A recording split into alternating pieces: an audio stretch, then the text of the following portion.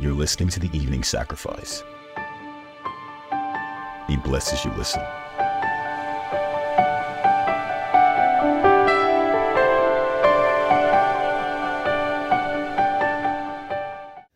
Oh, hallelujah. Thank you, Lord Jesus. Heavenly Father, we thank you again for this evening. We thank you that daily we come before you for favor, for mercy, for cleansing, for strengthening. Thank you that today, this evening, we are at your feet, Lord, to be cleansed, to be washed. We dare to say that we stand before you, O Judge of heaven and earth, our Lord Jesus, as a judge, to judge us, not for condemnation, but for correction, that we may receive forgiveness of sins, that our ways may be corrected and mended before you, Father, in the name of Jesus. Amen. Hallelujah. 1 Corinthians chapter 5. We're starting from verse 1 this evening. It is actually reported that there is sexual immorality among you, and such sexual immorality as is not even named among the Gentiles, that a man has his father's wife. Praise God. Now, one of the things I want us to see here is Paul's use of language. He says that this sexual immorality is not even named amongst the Gentiles. So now, the Gentiles being referred to here now are not believers who are from the natural Gentile nation like you and I. Naturally, if you're not a Jew, you are called a Gentile. However, spiritually, glory to God, we have become Jews. And now the Gentiles are those who do not know God. Jews and Gentiles alike. Praise God. So Paul is saying that this sexual immorality that I'm hearing about is what should not even happen amongst unbelievers. That a man should be sleeping with his father's wife. And you are puffed up, verse 2, and have not rather mourned or repented with sorrow, that he who has done this thing might be taken away from you. So it means that there are certain sins that when they come into our midst, we need to grieve before God, fast and pray before God to remove such a thing from us. Hallelujah. Remove such a person or remove it completely. Now, how do you remove such a person? Either God will send them away or they would even die by judgment. That's right. Or they would repent, because such level of iniquity must not be in our midst. It must not be in our midst. But the church today cannot do this. You know why? We lack the power. We lack the power. Even the angels of the churches, forgive me, are not pure in their hearts. And I don't mean sexually. There are other things. There are other things that are stealing and siphoning power from us. Attitudes of the heart, selfishness, pride, ego, okay, witchcraft, manipulations. And witchcraft, I don't mean sorcery, those who fly at night or those who drink human blood. I mean manipulative nature. Now, these things are found in the midst of leadership today. And because of that, we lack the power of God. The power of God is not there.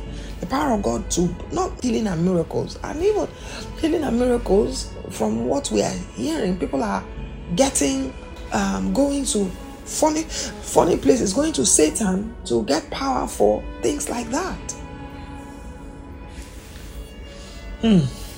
Praise God. So now look at what Paul is saying. He said, this man, and you are puffed up and have not rather mourned, that the man that has done this deed might be taken away from you. You see, the focus is he that has done this and must be taken away from us. Not even primarily repentance, but expunge the yeast quickly. For I indeed, as absent in body but present in spirit, have already judged, as though I were present. I've already judged him who has done this deed. I have already judged the person. I have passed divine judgment already over the man that did this deed. This is his judgment. In the name of the Lord Jesus Christ, when you are gathered together along with my spirit, with the power of our Lord Jesus Christ, deliver such a one to Satan for the destruction of his flesh, that his spirit may be saved in the day of the Lord. So Paul's focus is not this present world, but the world to come. He is fighting for the salvation of that man.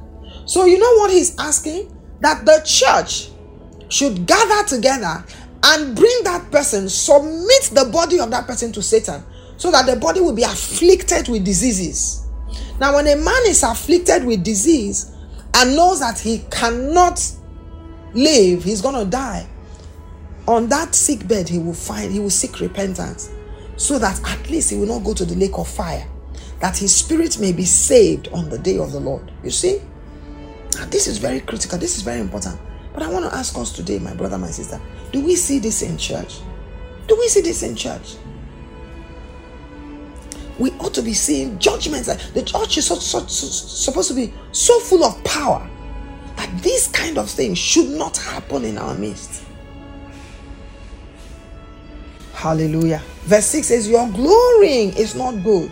Do you not know that a little leaven leavens the whole lump? Just a little leaven will spread. That sin will spread in the church. You will see that kind of church now. If anything like that is happening anywhere, you will see that what will happen is that many people will start fornicating in the church. Many people will start committing adultery. It's just the spirit. The spirit will come in and it will start afflicting the weak. And so it is with any other type of sin, not just the sin of adultery, or this high level of adultery. Therefore, purge out the old leaven, that you may be a new lump, since you truly are unleavened. For indeed, Christ our Passover was sacrificed for us. Therefore, let us keep the feast. Which feast is this? The feast of Passover.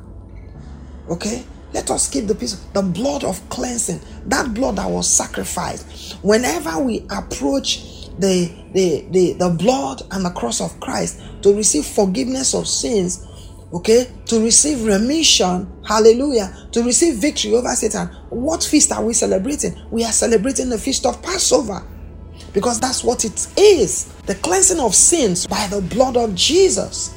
Hallelujah. Christ has become what? Our Passover, the sacrificial lamb of God that took away the sins of the whole world, whose blood is still available to keep taking our sins away.